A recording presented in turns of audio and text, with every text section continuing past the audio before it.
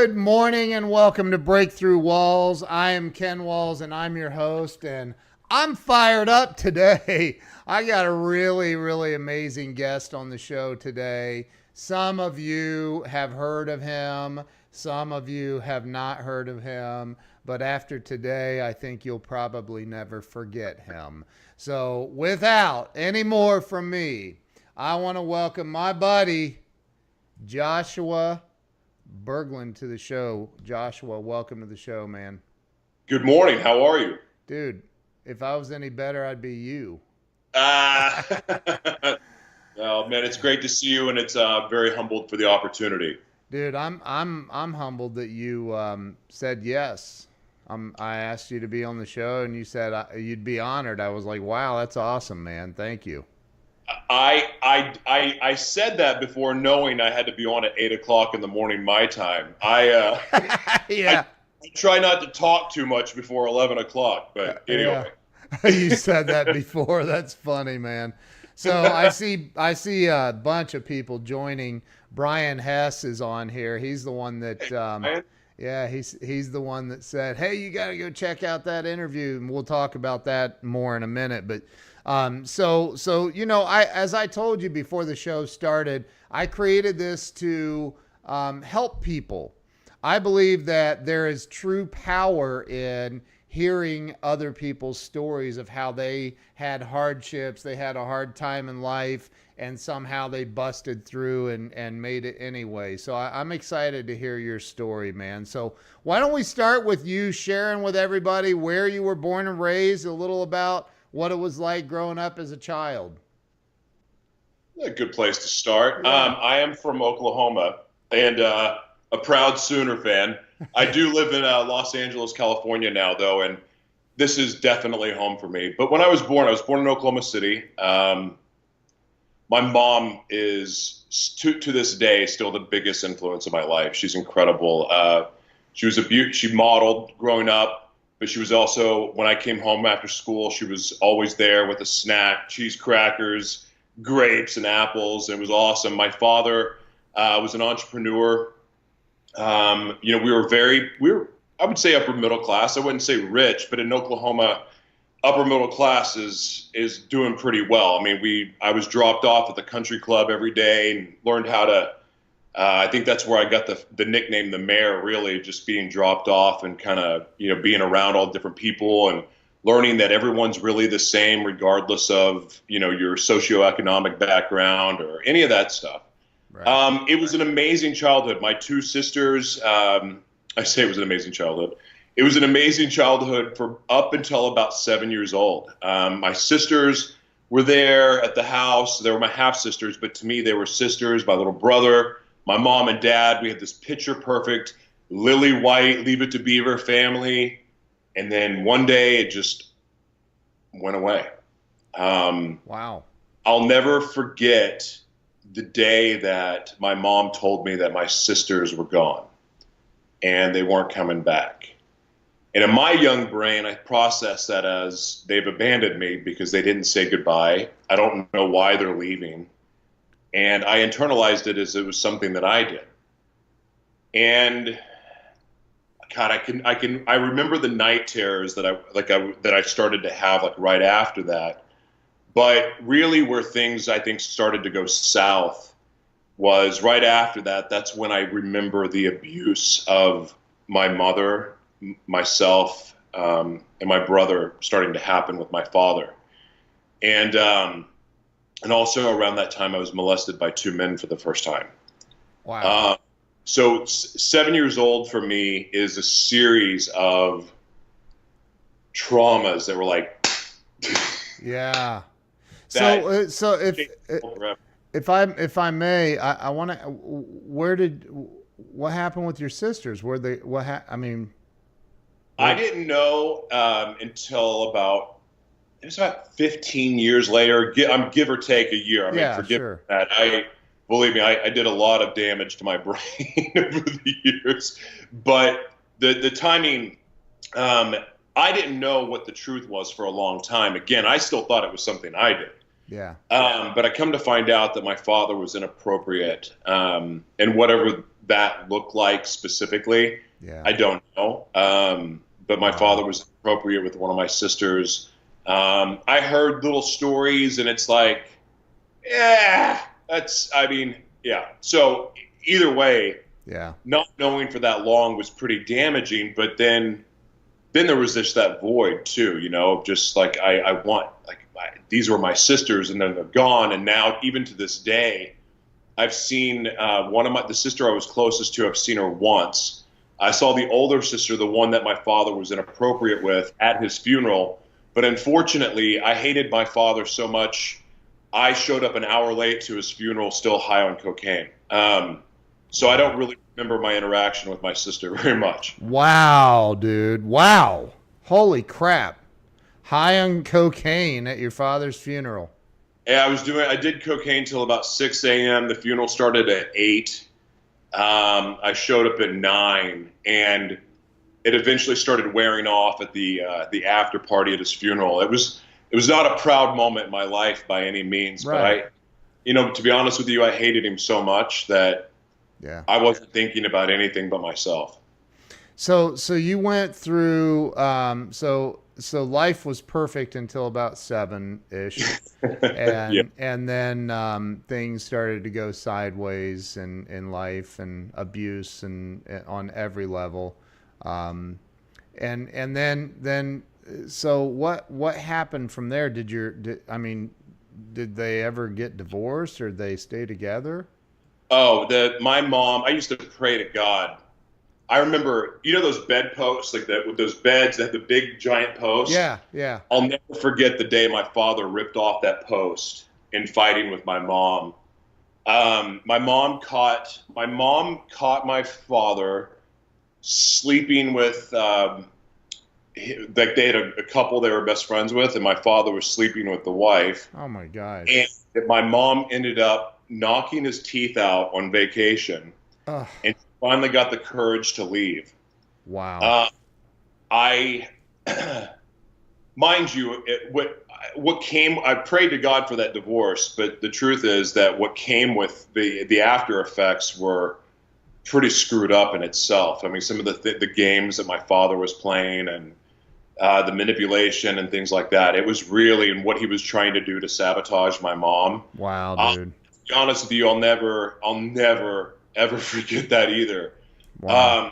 As far as the trauma goes, I mean, the stuff that I did to myself, the trauma that I did to myself and others was far worse than what. I hate to minimize being molested by men and women and physically abused, but the fact is, I really, looking at it, I've done more damage to myself by not using my voice, getting help as a child. Yeah. I did way more damage to myself than anyone has done to me. Sure. So I wanted to say that, because I'm not a victim. I mean, Right. I'm truly able to look at all of this as saying this happened for me now, not happened to me. Well, and I've said, I've been through some of the same exact stuff you've been through, most of it, and I can tell you that I am a victim, just like you are. You were a victim. However, you don't live with a victim mindset, just like me. So and I don't like to. I mean, it's real. Somebody just said on Facebook that childhood trauma is real and gut wrenching, and it is, man. I saw a news report the other day, a couple days ago, on Facebook, that in Michigan they just found 123 children in a sex ring thing, and I'm like, oh my God, like, what in the heck is wrong with people, man? Like, I don't like. If I was the father of one of those kids, because I have 2 daughters, and I'm telling you right now. Well, I better not say it on air, but like, yeah. So you went to and this is all in California or Oklahoma? Oh, no, I grew up in Oklahoma City. Oklahoma. Yeah. By the way, when we moved back from Vegas back to Ohio, we went down through Texas and up through Oklahoma. And I'd always heard, like, Oklahoma has really bad storms. Well, it just so happened that day Oklahoma may have had one of the worst storms they've ever had by my account. And I'm like, what in the it looked like the bowels of hell were opening up, and like I was like, what in the world is going on here? It was crazy, man. That sounds about right. Yeah. Sounds like what? Well, that sounds about right. That's why I live in California now. Yeah. Yeah. You went to school, I'm sure. You went to high school in Oklahoma, right? Oh yeah. Did you graduate from high school? Oh yeah. I graduated from Westmore High School. I hung around Oklahoma City a little bit. I moved. I played football at a school called Northeastern. Got hurt. Ended up becoming a college cheerleader. Um, Ended up moving back to the city, Oklahoma City, to finish college. Yeah. And I found out the night, speaking of tornadoes, May 3rd, 1999, I found out that night as I'm sitting on a couch at a buddy's house, watching the news, watching a tornado hit my house. I got a phone call from Hawaii Pacific University telling me I had a full ride scholarship for cheerleading. And I was like, and Jarrell was the guy that called me and he said, why aren't you more excited? I'm like, because, yeah, I'm watching a tornado hit my house right now. And I don't know where I'm going to live. And then finally he goes, well, come on out. So I ended up leaving for Hawaii maybe a month later and sleeping on someone's couch until I found a place to live until school started. In Hawaii. Yeah, in Honolulu. Yeah, it was great. Dude, like a couch in Hawaii is way better than a couch in Oklahoma. I'm not judging, but it sounds way better. Yeah, it was pretty incredible. And then very fortunate to found a great place to live, and it was a great experience. I wish, to be honest with you, that freedom, I discovered drugs in college and drugs, and it was ecstasy and cocaine first. Jeez. That's when I started like all of these night terrors and these things that were haunting me that I didn't know what they were. All of a sudden, those nightmares started to flip into fantasies through drugs. Oh, wow. Started to make those demons that were coming at me a lot more seductive. And really, that's when the wheels, I was angry and pissed off. And all of that stuff helped me in football. It was really bad on the golf course. Really bad on the golf course. Right. Throwing clubs at old ladies.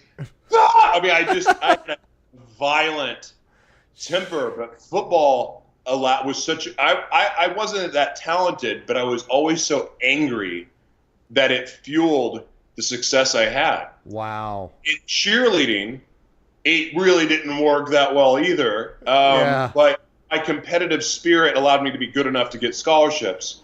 I ended up moving to Florida, South Florida, after a year in Hawaii. I moved to Boca Raton and had a scholarship there as well to Florida Atlantic University. That is when sex and drugs started to mix together, because there's like that world, the cheerleading world in college is a free-for-all in a lot of ways. And I don't want to make a blanket statement. Let's just put it this way. People get really comfortable with each other. And then you throw drugs into the mix and a whole other world opens up. Wow. And being exposed to that, and then also being in a highly, highly accessible, any type of sex that you want to explore in any dark realm is available in South Florida and a lot of the major cities. Yeah. But South Florida was when I walked into hell the first time and found a lot of comfort there and never really got out. Wow. Okay, so college became interesting. We'll leave it at that. Yeah.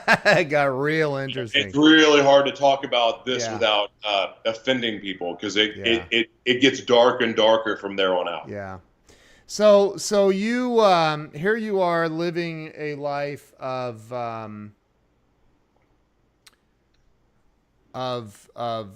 let's just call it insanity, man, because that kind of is what it is, right? And I'm a recovered alcoholic, so I can relate, man. I'm telling you, the all of it. So you so here you are. Did you end up finishing college? Did you graduate college? Did you get a degree? Something told me you didn't. I no, I was in college to party and have a good time. I School didn't really mean anything. Now, in the flip side of all this, I was also really really good at what I did professionally. I worked with complex disabilities for 18 years. I still to this day, when I see a power wheelchair with like a head control or mouth control, I get really really excited, and I love to speak to, whether it's somebody with ALS or muscular dystrophy or a spinal cord injury. I know that world really well, and everything from the negotiations with the insurance company and fighting on behalf of the patient. That system as a whole, I worked in it for 18 years. Wow. And it's something that I was so good at and so passionate about it that it served as an amazing mask. Yeah. That no one knew the hell that I was really living in and the hell that I was causing, because my work served as my mask. Right. I didn't finish college, but I had a great job. Right. Making really, really good money while I was in college, but I was even coasting with that. Like everything was an illusion, and it was meant to disguise the shadows that I was living in. Wow, dude. So tell me, you didn't graduate college. You got a job. You quit college, I guess, or got thrown out. No, I had the job. I had the job while I was in college. I just decided, after getting a phone call, OU Texas, it was during the OU Texas game, 2003, I found out that I had a 3-year-old daughter.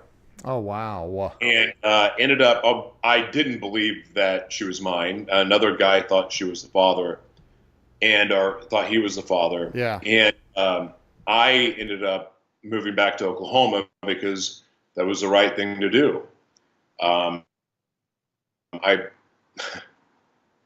I had no business being a father, or in a relationship with anybody, but that didn't stop me. Right. So, yeah, I moved to Oklahoma. I thought, I ended up, coming in to take over the family business. But while I was there, started making even more money, and that fueled a cocaine habit that wouldn't stop. Yeah. I ended up convincing myself that I needed to marry this woman because she was going to make me a better man and a better father. Yeah. And, none of that was true because I was living a double life the entire time that we had a relationship.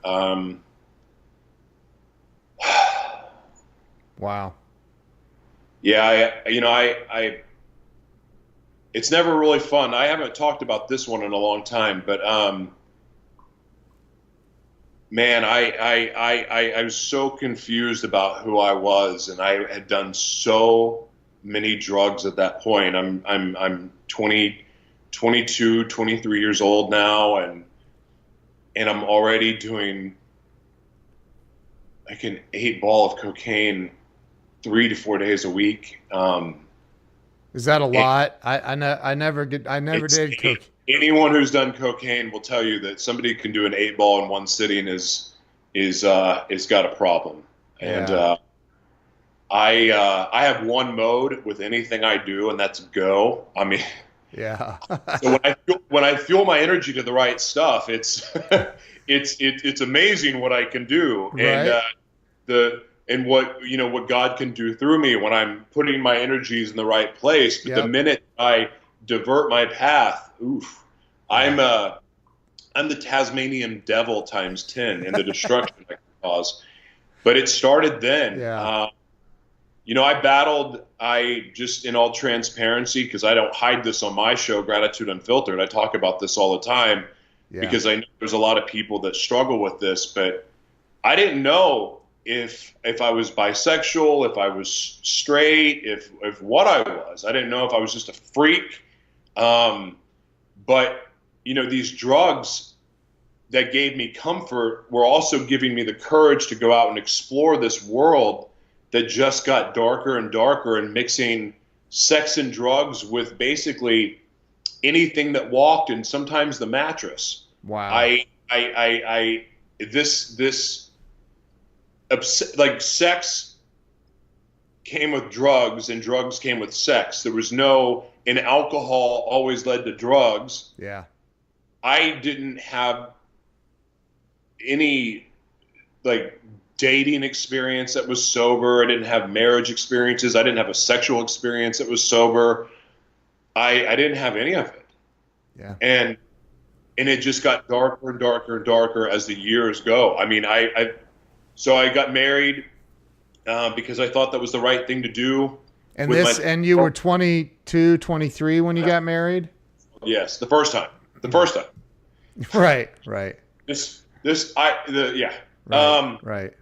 We ended up having twins. I got arrested. I'm sorry. I got back up. I got arrested for the second time when I was married because I was seeking a massage girl / escort. I got arrested. It was very public. I was all over the cop. It sounds like. Yeah. Oh yeah. She was way too good looking to be real, but I wasn't thinking about that at the time. Right. Right. So my second arrest was then. That was humiliating because they posted it. I mean, it was in national newspapers. Wow. It was very public. They had a link to the address of my house. Oh, geez. Wow. You think that would have taught me, but no. I was able to kind of talk my way through it a little bit. We stayed married, and like there was forgiveness there. The twins were born. I'm thinking, oh, this is going to change my life. No, I got worse. Jeez. It got to the point that I just quit coming home because I was just doing cocaine all night. I didn't care anymore. I hated my life. I got up to 300 pounds almost. It was like 290 pounds at my heaviest. And how old were you at this point? This is 24, 25 now. Wow, dude. And doing cocaine made me fat. Like it really made me fat. Which really? It's supposed to have the opposite effect, but I wouldn't eat for 2 to 3 days. But then when I would eat, it would be donuts and Hardee's biscuits and cheeseburgers and sausage and biscuits and just like trying to stuff down the shame any way that I could. Right. I finally got forced to go to rehab. I'm sorry, before rehab, this is an important part of the story. The mom of my wife, my ex-mother-in-law, she was really insistent on me getting involved in a program like SA, something like that. So I started going. Yeah. And I'm around priests that molested boys. I'm around other people that were, basically it was a trigger, massive, massive trigger for me, and I didn't want to go. Yeah. But like I'm trying to save face, trying to save the marriage, and they're constantly pressuring me to keep going and then find a sponsor. I'm like, who out of these creeps? I'm judging these people, calling them creeps, and I'm there. Right. Like who's gonna be my sponsor out of this group? Right. Like this is a horrible idea. Yeah. Like, they kept pressuring, and I gave in, and I said, okay, fine. So the guy goes, all right, we'll meet up before, blah, blah, blah. So, and then we're going to go have coffee with a group of people right before the meeting starts, but I'll meet you early. So I show up at this church where these SA meetings are, get in this guy's car, and he asked me, so like, why are you in here? And as I'm telling him the story about how I got arrested with this escort, he takes his hand and puts it over on my. So I freaked out. Like there's this thing that you get paralyzed with fear, but then I snapped to reality and I punched him. Then get out of the car, and from then on out, I don't say anything that happened. I just pretend that I'm going to meetings, and I end up starting to go hang out with this girl that I knew before I was married, and we were doing cocaine, and having sex and everything else. And I do that. And then on the way home, I would look at the NA book or the SA book, and I would recite something and pretend that was the meeting.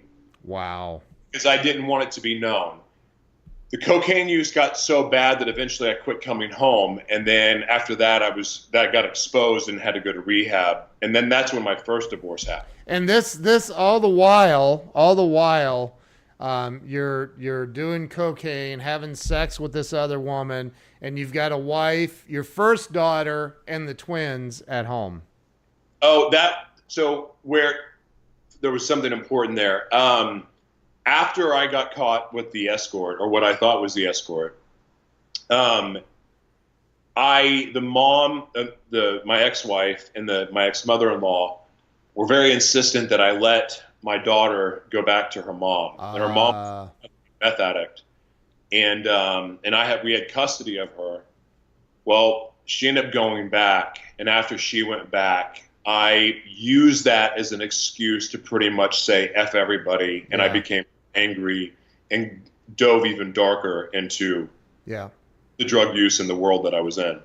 And there's a lot of people probably watching that don't understand that or can't relate, but I can. It gets way worse, I promise. Well, I think that people need to understand that, alcoholics and addicts, man, we'll use a hangnail as a reason to go get messed up, right? So like like here you are, dude, you're literally setting yourself up to have the perfect excuse every single time. And again, I can relate to that, but you're setting yourself up to have the perfect excuse every time. So here you are now. You end up in rehab, is that right? In a treatment center, right? Yeah. And you're 26, 27. I mean, right. So what happens next? What happens next? I go to rehab and have the time of my life, except for the detox period. I love being around everyone. I really enjoyed the experience. Like, I honestly would have stayed there, and it wasn't reality. Like, right. Sitting in meetings all day, talking about stuff. This is not hard.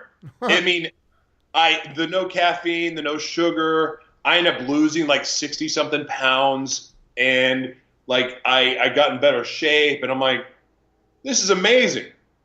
But I end up there's a lot of pressure. I'm getting divorced, and now there's pressure for me to get home and work because I have this spousal support and child support that I have to pay. I mean, I was married for a year and a half, and my bill was quite hefty, and I'm like, oh crap, what do I do?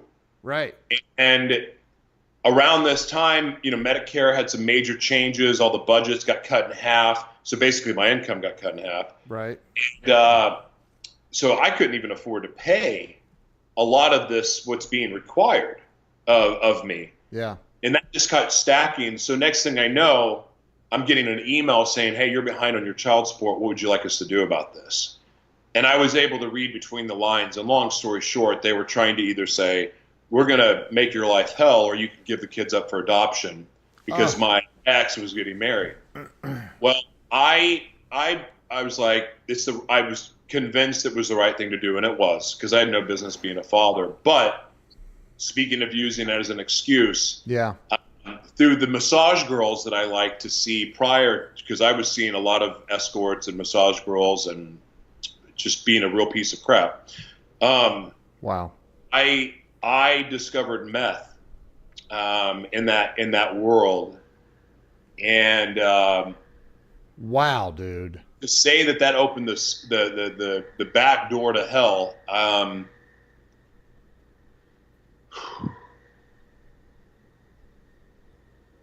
That drug is a mother.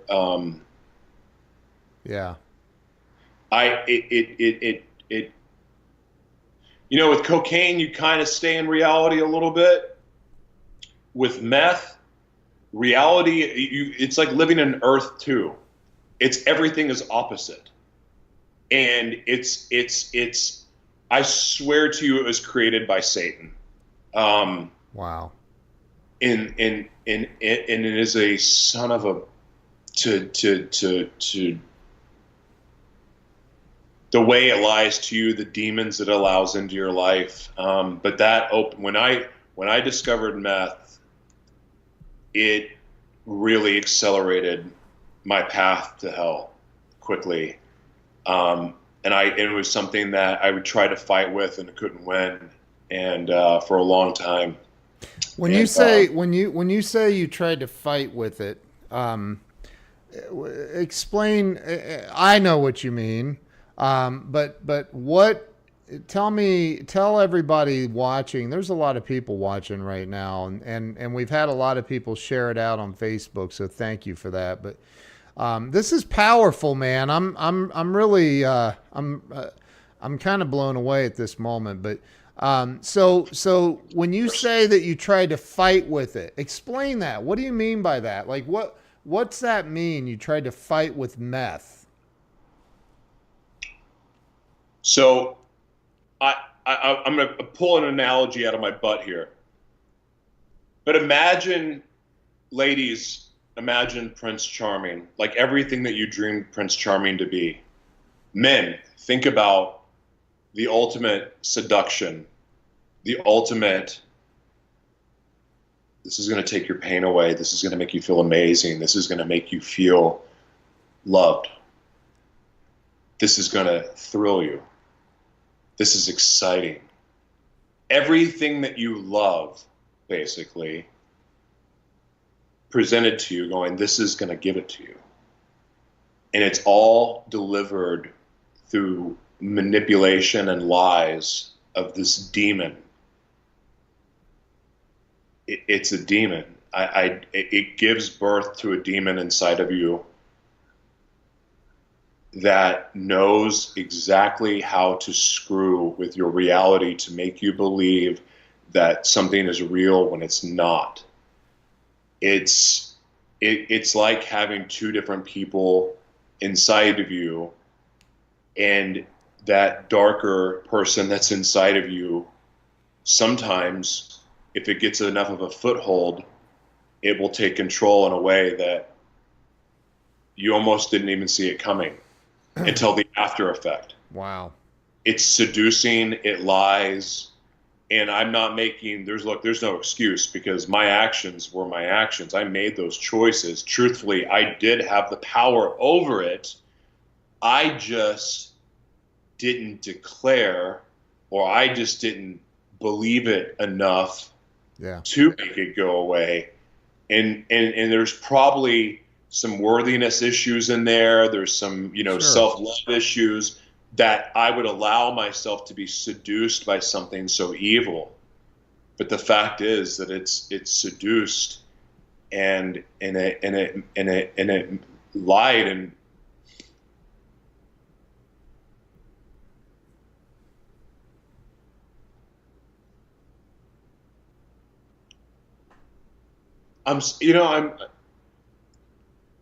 I talk about this stuff, and it's just so hard to think about all the pain that's been caused because of just choices, right, that I truly had the power over, but I surrendered that power over to this darker force in the hell that was caused, because that seduction of spirit is how I got HIV. It's how I ended up in jail more times, 6 total. Wow. Overdoses, being homeless, bankrupt, breaking my mom's heart, hurting people that tried to love me. There's so many people, like, this monster is real, and this is, don't feel sorry for me. There is no reason. Because I made these choices. Right. But I think about the women in my life that chose to love me regardless, because they believed in me. They saw greatness in me, even when I didn't see it in myself. And to know that, like, I hurt those people and like I affected their lives, like knowing that two of the women that love me more than anybody are still screwed up because of the hell that I brought them into. And But it's just, yeah. you know, God. I want to say though that you know, I've seen some things that you're doing now, and dude, you're definitely not on meth anymore. And if you are, holy crap, you're doing a good job hiding it. I'm kidding, but no, you're not. You're not on it anymore. And so let's move into, because we've already been on here 36 minutes. I can't even believe that. So like, let's move into the I mean, the story gets better, I hope. Oh yeah. Yeah. So let's move in. God. Let's fast This is forward my favorite real part quick. of the story. I carry a little bit of this pain. Sure. Because of the people that I have in my world that I'm fighting for. And there's a lot of people that are suffering in silence, and I take that on. Yeah. I'm fortunate. My interview last night, like with this amazing woman who was trafficked, she was duped and she was tricked in the porn industry and got raped on camera. And the way it was distributed out made it look like she was a willing participant in this. Oh, wow. And she's like, I understand like this demon so well, and I also understand the fight. So let's get into the good part. Yeah.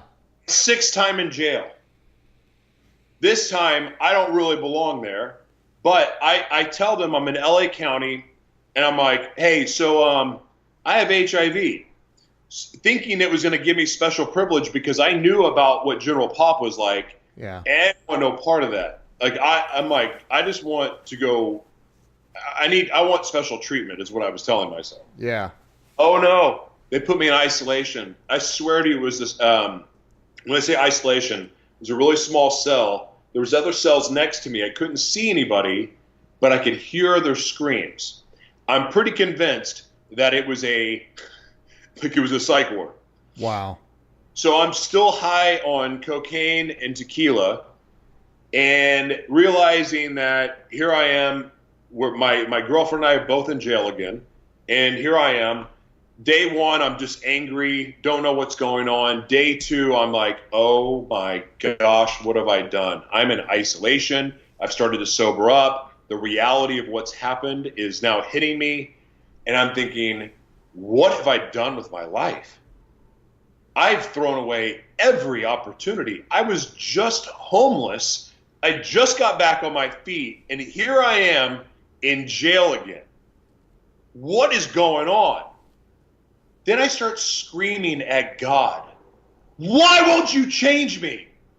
Why won't you fix me like everybody else? Because you have to forgive your father. How am I supposed to do that? Because it happened to him too. I swear to you, for the very first time in my life, I felt compassion for my father, and that compassion was enough to just chip just a small little hole through my armor to allow God's love to poke through just enough for me to understand what love and forgiveness really was. Wow. And through compassion for my father and understanding that not only did this happen to my father, but the man that I've hated so much most of my life, that I wanted nothing to do with, I'd become exactly like, but worse than the man that I hated. Jeez. The compassion that I felt allowed me to forgive him. And I started talking to God a lot differently, and I asked him to forgive me. and I knew that he died for my sins. The one thing that they gave me, I forgot. They wouldn't give me a magazine to read, but they, I was like, oh, you have to give me a Bible. I remember, I don't know where that come from. I think I watched too many Christmas shows, but I go, you have to give me a Bible. But I was reading the Bible and I'm scrolling through this little thing going, this doesn't make sense. This doesn't make sense. What the heck? And I've gone through different verses. Went through Proverbs and I'm reading Proverbs. I'm like, I'm doing that wrong. I'm doing that wrong. I'm really doing that wrong. That's what led to my shouting match with God. I'm like, I love it. Tried to change. Anyway, so I end up I surrender my life to Christ. And I kid you not, I got knocked on my butt and lifted up at the same time. I'll never forget the experience because it was like lightning shot through me. And I made a decision that my life was no longer my own because every time I tried to be in control of my life, I screwed it up. Right. Doesn't mean I haven't tried to screw it up since, but I'm facing 5 years in jail. I give my life to Christ, and I'm like, you know what? I am here to. I even if it's behind bars, I'm committed to serving you. I'll do whatever you call me to do. 4 days later, supposed to see the judge, didn't see the judge. Next thing I know, I'm on the streets of LA, downtown LA, going, well, this promise I made to God was a lot easier when I thought I was going to be in jail. Oh, jeez. I'm thinking, I'm on the streets now. What am I going to do? And that is when I knew what he called me to do. I just didn't know how to get there. Yeah. So wait, so you get out of jail, you're on the streets, and all of a sudden you're like renegotiating your commitment? No, I just didn't know what to do. Oh, I got you. Okay. Yeah, I didn't know what to do. Like, how was I supposed to serve God? Like, right. what does serving God look like for me? Right. And I'm like, well, it kind of, you use your gifts and your talents, the things that you're blessed with, that you are gifts that we're given when we're born. We don't get credit for that. God gave that to us, and we get to use it for other people. So I'm like, well, that's something. Well, how do I do that? I wasn't comfortable talking on camera. I wasn't comfortable doing anything. Right. But I learned, I had to teach myself about branding and like creating content and things like that. But I started doing videos, and it was about like skincare reviews because I still had a job. Right. And I'm like, God, this is not what you want me to do. It felt so empty. Right. Long story short, I slowly, through the urging of a friend that came to visit, they said, you need to start documenting your journey. And I'm like, well, what is that? No one wants to hear from me. No one gives a crap who I am. They go, just start talking about what's going on. Just start sharing this truth. People will pay attention. I'm like, okay, whatever. You're crazy. But I started. Wow. And that journey really changed everything. And it's been a process and a lot of like, where's God in this? But God keeps showing up right at the right time. I literally just put out a little post last night saying, look, God is never early. God is never late. He is always right on time. And although it feels like he's late sometimes, I've said, before too, that like, you've heard the saying, and of course, like, God will never give you more than you can handle. I'm like, I just wish he didn't think so highly of me sometimes. like, dude, I think this is more than I can handle. And he's like, nope, you can handle more. Come on, man. And so that's what, there is this, for a recovered alcoholic or addict, there's this thing, this, a lot of times there's guilt, because I'm sure you've seen many people you've been to their funerals, I have, and it's like this guilt of like, why was I chosen? Well, the reason you were chosen is you have this massive gift you were given, and it's your responsibility to make sure you share it. Yeah. Oh, I agree with you 100%. Yeah. So so your sixth time in jail, you're like, okay, dodged another bullet there. I committed to God. I was going to serve him. Committed your life to Christ. You then what? What happened next? And how My long job, ago was that, by the way? it's been 4 years ago. Wow. Yeah. And it's been a struggle. I mean, look, it's fighting. God has always provided miracles, but my journey back from being homeless, even with that job, I wasn't making enough money to really survive. It's living in California, but I just felt like this is where God wanted me to be. And, I kind of went off on my own, and I'm like, I just trust I'm going to keep pushing and I'm going to start putting together this vision that I've had since I was a kid. And I just really believed in this vision. And every time that I hit the wall or what I thought was a rock bottom, every time I would get this vision of what my life would be if I chose to make the right decision, like what was possible. And I get that for other people. I see it in products. I see it, when I talk to people, like I see what God has meant for them. Right.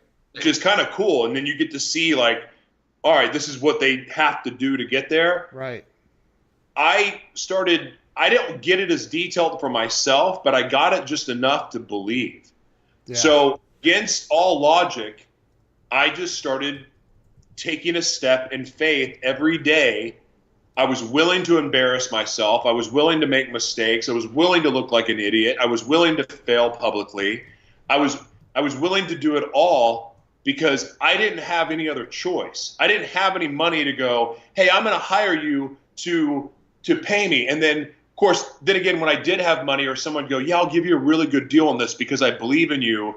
And then I would go buy their product or service and then they wouldn't deliver.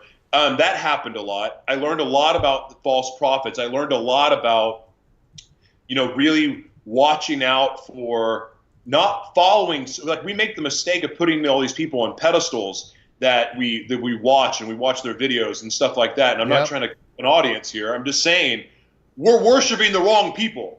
Yep. Because the man, it's flawed. Like I don't want me to be put on a pedestal either. And some people do. I mean, I'm taking my show off of Facebook Live because I don't want to hear you're so great or you're this and that. I don't want to hear those things because I'm not. Like I just want to do the right thing. So anyway, I'm getting off the subject here. Yeah. I truly I just started taking a step in faith every day and doing what scared me, but I felt led to do. Like I started trusting my spirit. And when my spirit said, don't follow what everyone else is doing, do this. Right. It doesn't make sense. I don't have a following. I don't have this. I don't have that. Do it anyway. Well, come to find out, that strategy that God put in my spirit is starting to really develop and take shape, and the beauty is that it's going to sneak up on everybody. Yeah. But I trusted the spirit inside me to go, yeah, everyone else is doing this. Everyone else is going to these courses or signing up, or they're doing their content this way, or they're taking their photos this way, or they're promoting themselves this way. No, you go that way. Take the narrow gate. Yep. And that was in faith every single day. But every time I obeyed what the Spirit told me to do, it was revealed almost immediately why I was called to do that. And I've made some crazy decisions.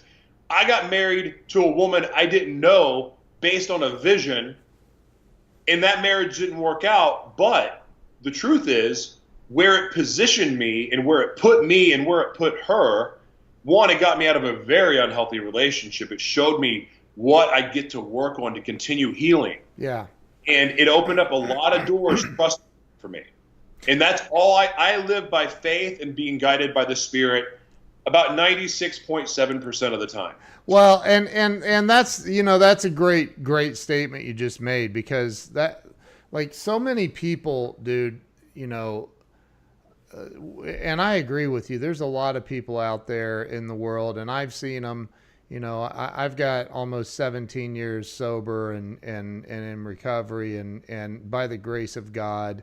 And, one thing that I will say publicly on air with you is I disagree. I think that you are great. And I think you need to own that. It's okay to own that. God expects you to own that. I totally, totally, totally believe that. But that's okay. We can disagree about that, man. I think you're a great dude, and I think you have a very powerful message. And I tell people, look, if you have a powerful message, you have something to teach the world, to share with the world that could save one single person's life. If you're not doing it on Facebook Live and getting out there using the greatest, largest platform ever made, known to mankind, like you're literally stealing from those people by not doing that. Yeah. So that's just my humble opinion. I think you're an amazing dude. You have an unbelievable story that can change lives, bro. So like I wouldn't stop what you're doing, man. You're really impacting the world. I want to clarify. So I have 100. My show's on 100 platforms worldwide. We share a lot of the same platforms. My podcast audience is great. Yeah. I'm building a YouTube audience. I'm on the Binge Network like you. Yeah. I have these other outlets. The reason why I want to take away, this is straight up. The reason why I do it on Facebook Live is because I am so engaging with my audience that I also like to reply to every comment. I have comments sometimes that get into, I had one that got into the thousands. I reply to every one of them, and I realize that I'm spending so much time replying to comments that I'm taking away from my focus of what God called me to do, and that is to serve him, not spend my days on Facebook. Well, also, and I hear you, dude. I used to do that. I can't anymore. I don't have the time. I love everybody that follows my show, and I really genuinely appreciate it. But I like, hey, what'd you do today? Oh, I replied to comments on Facebook. So that's not real. I get that. But so let's, dude. We're coming to an end here. We have 8 minutes left. I cannot even believe it.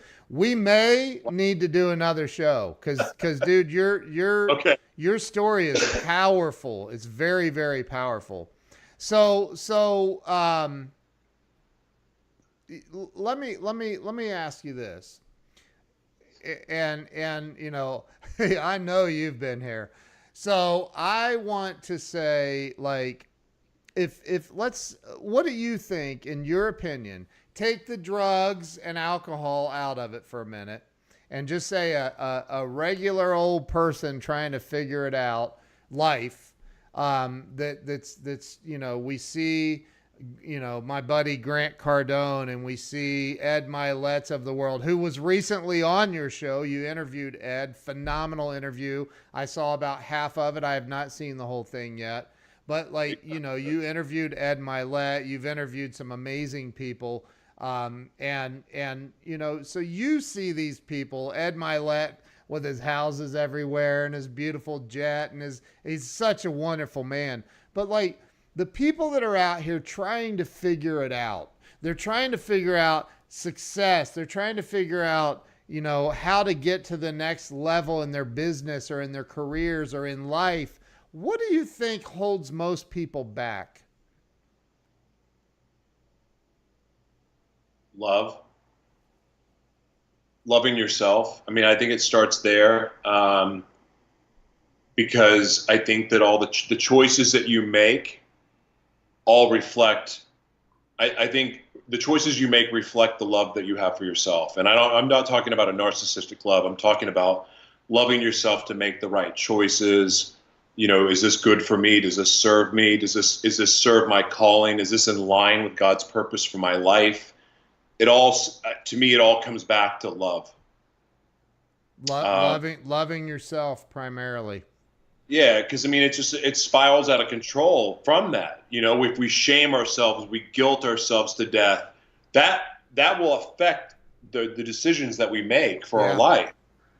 So if somebody called you up, I've told this story many times. I tell it quite often, but one day I had a vehicle repossessed in front of a bunch of my employees. And that was a horrible day. But if somebody called you up, some man, woman, whatever, called you up and said, man, Josh, I call you, you said I could call you Josh. So they call you and they say, listen, man, I'm struggling. I don't know what to do. My car was repoed last week. They're shutting my electric off tomorrow. I'm getting evicted. I'm losing everything. I can't figure it out. I work so hard and I just can't make it work. I'm at the end of my rope. I have no hope left. What do you say to that person in that moment to help them? Because it is right here, man. A lot of it's right there. It's the thoughts that you're having. But what do you say to that person? Well, I mean, there's so many different things to say, but I think the very first question that I would be led to ask, what is it that you're holding on to in your life? What is it that you're still doing that you know that doesn't belong in your life? Boom. Is it sex? Is it drugs? Is it self-hatred? Is it overeating? What is it? There's something in your life that you're holding on to that doesn't belong to you anymore. In fact, it probably never belonged to you. So that's where I would start. And sometimes, to be honest, sometimes it's 2 or 3 things. But because that to me would be the very first thing I would ask. Wow, dude. That's actually very, very, very powerful. That's very powerful. And you're right, man. People are holding on to things they shouldn't be holding on to. They know it doesn't belong in their life, and it's holding them back. Denial, dude. Denial's not a river in Egypt, y'all. Like I'm telling you, it's powerful. It's very, very powerful. Denial's bad. So look, man, first off, for anyone who doesn't know you, what's the best place to follow you? I mean, I love Facebook. You can look me up on Facebook. I am going to be less active. I mean, it may not appear. I'm avoiding the spending all day commenting and replying on things. Facebook's a great place. Just look me up, Joshua T. Berglan. You can Google Gratitude Unfiltered or just go to thejoshuatberglan.com. I do stuff on Instagram, but honestly, I know Instagram's the greatest platform ever, but I don't use it for anything other than promoting Gratitude Unfiltered. I'm not doing anything different there than I am Facebook. Right. Dude, you have a powerful story, and you're gonna continue changing some lives. I just know it. I'm so grateful that you took the time, got up early. I'm going to do my quiet time now. Yeah, so I'm going to extend quiet time. So that's why I don't talk to people till 11. So yeah. Well, I genuinely appreciate you taking the time to be on the show today, sharing your story, your powerful transparency, man. I mean, that's going to help a lot of people. Keep being you. You freaking rock, dude. You rock. I appreciate you very much. And I'm very grateful for the opportunity. Yeah, well, thank you. So don't hang up on Skype, but we're going to end the Facebook Live. I want to thank everybody for watching today's show. Share this out if you didn't share it already. If you did share it, thank you for that. You may be helping somebody that you don't even know. So thank you. I appreciate you all. And Joshua, thank you. I really appreciate you being on. Yes, sir. God bless you. Thank you. God bless you too, brother. We'll talk soon. Guys, have a great day, and we will see you soon. Don't hang up, dude. See you guys.